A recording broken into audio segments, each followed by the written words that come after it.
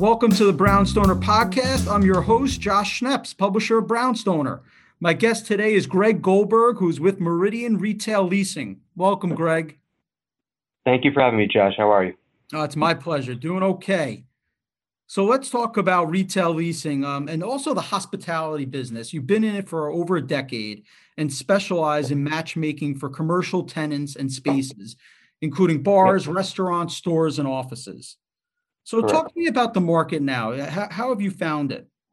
You know, it's been a year since the world turned upside down.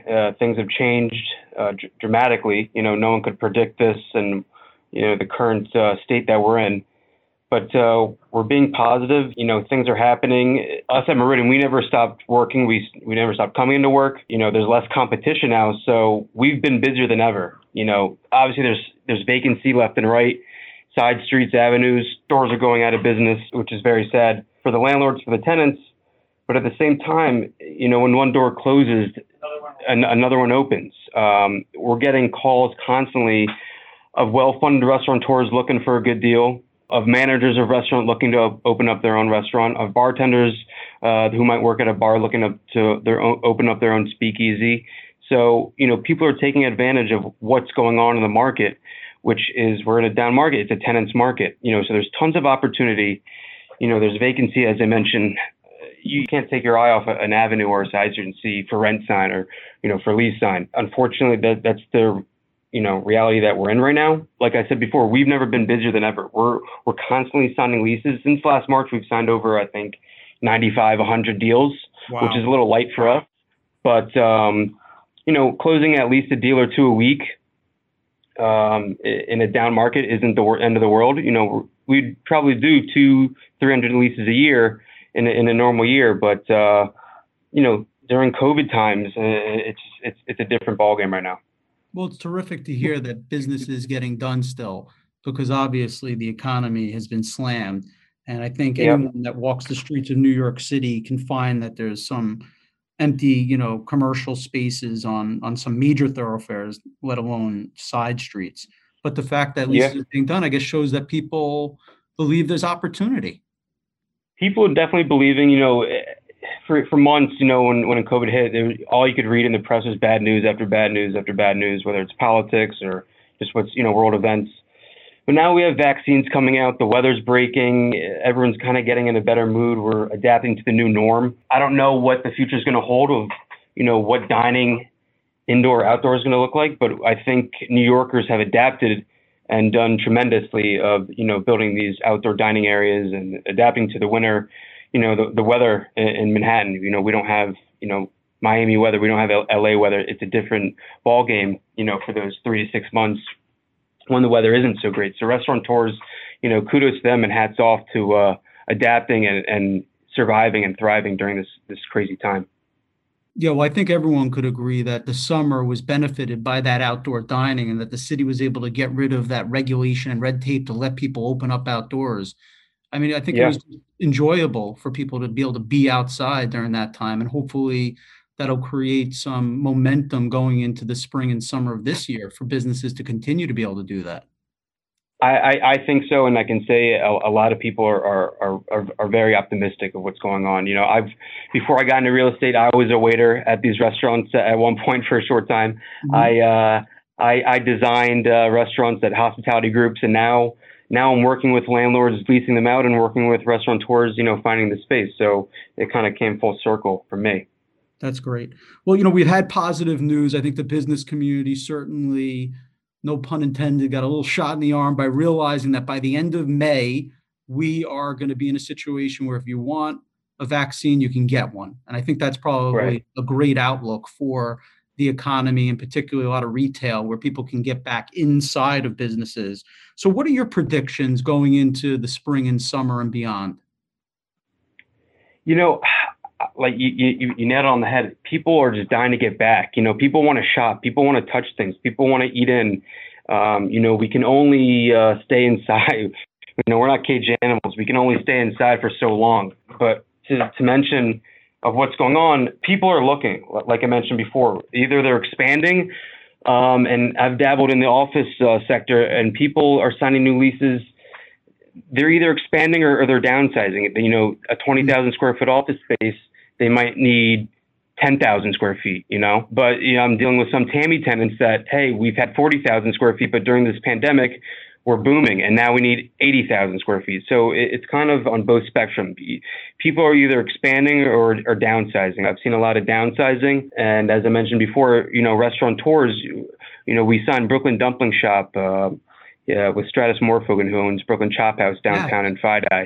And we've signed several leases with him. He sees what's going on in the market. He's taking advantage of where the market is. You know, if you know, well-funded groups have the capital and have the creativity to have multiple concepts, you know, that's what we're seeing. We have Brooklyn Dumpling Shop in the East Village. We have it in Fidei, Hoboken, Long Island City is coming soon. We also signed a 14,000 square foot restaurant, a Greek restaurant with them down on McDougal and Bleecker. So, you know, people are expanding, whether it's restaurateurs or office tenants are downsizing. Most of them are downsizing, but there are a few who are doubling up on square footage. Yeah, I mean, I think you're talking about a great instance of where the business people are pivoting. He's doing like a touchless food concept, which is great. So, the zero human, yeah, and it's great because he had this concept pre-COVID, so it just happened, you know, COVID happened, and the concept, you know, it really makes sense for going forward in quick service restaurants. let's talk about landlords, because I feel like landlords have all different types of mentalities. Like you see it even pre-pandemic. Some landlords, if they didn't get their price, it could sit empty forever. Or other landlords, they were aggressive with incentives because they wanted the right type of tenant. So talk to me about what landlords are thinking. What advice would you give to retail landlords particularly? Well, I know my job, I'm a landlord broker, so I want to get top dollar for them as best as possible, but I also want a tenant to be successful in there for the length of their term of the lease. But their attitude has changed drastically. Like you mentioned before, if they didn't get their number, they'll sit on it for years. We've seen the total opposite. You know, landlords are willing to make a deal. They want to make a deal, whether that's be flexible with the rent in the first couple of years, whether that's giving additional free time, whether that's giving TI, or all three, you know, all the above. We've had deals where they gave 6+ months free, where they gave $100,000 in TI, where they gave 50% reduced rent for the first year, and we'll do bigger bumps to get to a more normalized rent in year 3 or 4. So the landlords are definitely more open. They're definitely getting more creative, whether it's giving a year free, maybe we'll break up the free rent, you know, 4 months here, 4 months there. They'll get creative, and we've seen that. And that's the only way to get a deal done now in this market, in this world that we're living. You know, there's so many vacancies. Tenants have their pick. They say, I want to do A, B, and C. I want that space, that space, that space. They're going to submit offers on all three and see who's going to give the best deal. And at the end of the day, they're going to get one. Great feedback.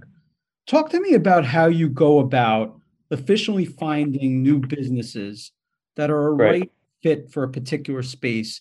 And how do you go about filling that space quickly, but also for a good price? Yeah. So at Meridian, our marketing capabilities are hands down the best. We utilize social media. I don't think any other commercial real estate firm uses social media. We're very active on LinkedIn, but our biggest tool is Instagram. We'll make these one minute marketing videos that showcases the space, little teasers. You know, a lot of people do these Mataports where you can walk through the whole space. We do these 1 minute videos professionally shot by our in-house videographer. And I'll go out, say I have a restaurant space in the East Village. I'll reach out to every restaurateur in the East Village looking to see if they want to A, relocate, or B, expand and have multiple concepts in the area. Or maybe I'll reach out to someone on the west side that wants an east side location, or someone on the uptown that wants a downtown location. So I'll reach out. This is just for a restaurant space, and I'll do this for a retail space or an office tenant or regardless. But we'll get a lot of reloads, someone who's coming at the end of their lease that wants to stay in the area, that has a name in the area, that wants to be, you know, as close as possible as their existing business, and their landlord isn't playing nice and they want to move down the street or around the block, and, you know, we'll sit them up there. Or they've been there so long and they're doing so well, they want, you know, restaurant number 2 or 3. Mhm. That's how we'll go about, filling the space, and once in a blue moon, someone will call us.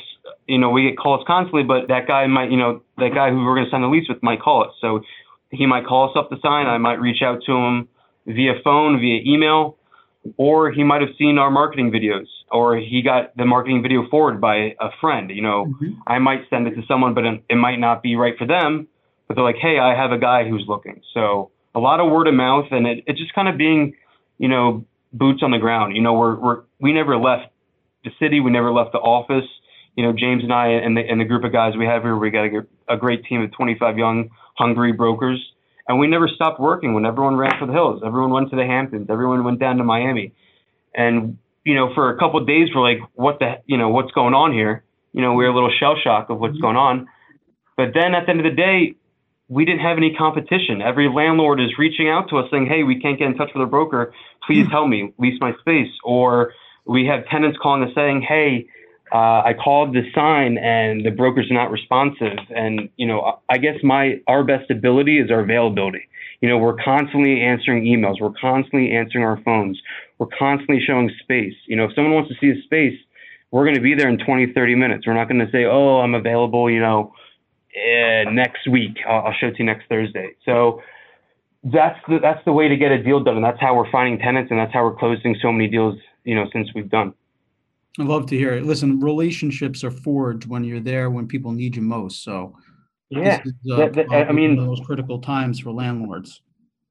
it's critical times for landlords, critical times for tenants. They're seeing so many spaces. You want to get a tenant, focus on a space and try to, close the deal as soon as possible. And as long as you're responsive, which we are, which we have been, it's not like shooting fish in a barrel, but it makes our, makes our job a lot easier.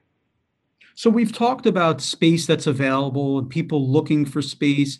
How do you see it differing from borough to borough throughout New York City? I mean, is there a big difference between Yeah, definitely, supply and definitely. demand? Yep. So pre-pandemic, everyone wanted to be on Main and Main.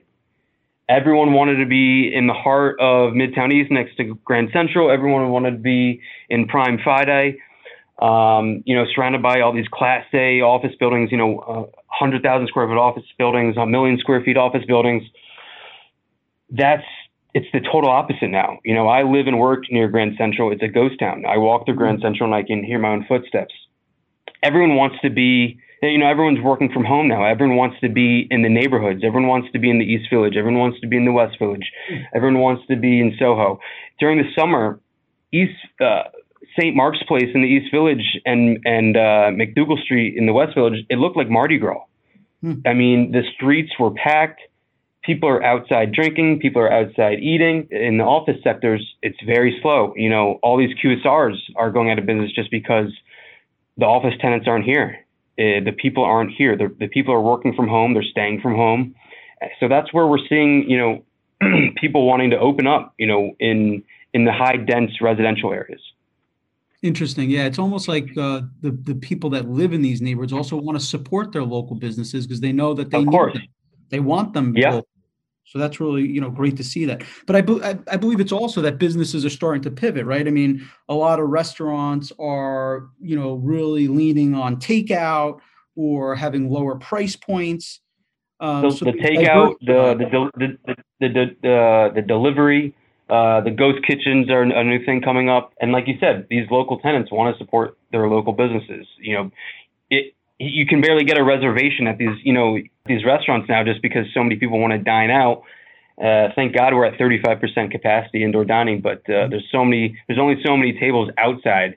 You might have to wait a couple of days or a week to get a reservation at your favorite, restaurant, which is a good problem to have. But I think as soon as we get back to normal at 100%, I think the city is going to be back. I see on Instagram everyone's Miami. I guess COVID doesn't exist there because everyone's just thriving. Texas is thriving. It's just I think we need to get back. We need to So get back as soon as safely, but as soon as possible. so crystal ball, you have a lot of experience in retail and obviously the whole dining scene. What do you think it looks like and has it changed over the next couple of years? I think we're going to have. I mean, the technology that's happened over the year with the filtration systems, with the UV lights. with the masks, with the vaccines. I mean, unfortunately, I think dining for a while, for the next, few years, it's going to look like it looks now with, space dividers. I mean, in New York, this is the only place in the world where, what the dining scene looks like, where it's three deep at the bar, whether it's a below grade, cool speakeasy. It doesn't exist in any other city. It's a shame that a lot of people I know and a lot of friends moved here to taste that experience, to have that experience, and they just haven't had it yet. And it's going to be a while since, that New York City nightlife comes back, whether it's the clubs, whether it's the speakeasies, whether it's the high end dining. It's going to be a while till we come back. I wish I had a crystal ball and tell you, Josh, hey, this is what it's going to look like. It might look like what it looks like now, whether, the outdoor dining is going to be a thing. I love how they've closed certain streets off and made them, strictly for outdoor use. I think it's a great plan. It's got to come back. It's got to come back sooner rather than later. And I think we're on that path finally. A year later, I think we're getting back to somewhat of a norm. Well, Greg, thank you so much for your insight and being on the show. You are on the front lines. I feel like the major recovery will be known as new businesses open up on the retail front. So best of luck to you and your team, and thank you for all that you do. Thank you so much, Josh. Have a good one. Make sure to tune into the Brownstoner podcast at brownstoner.com.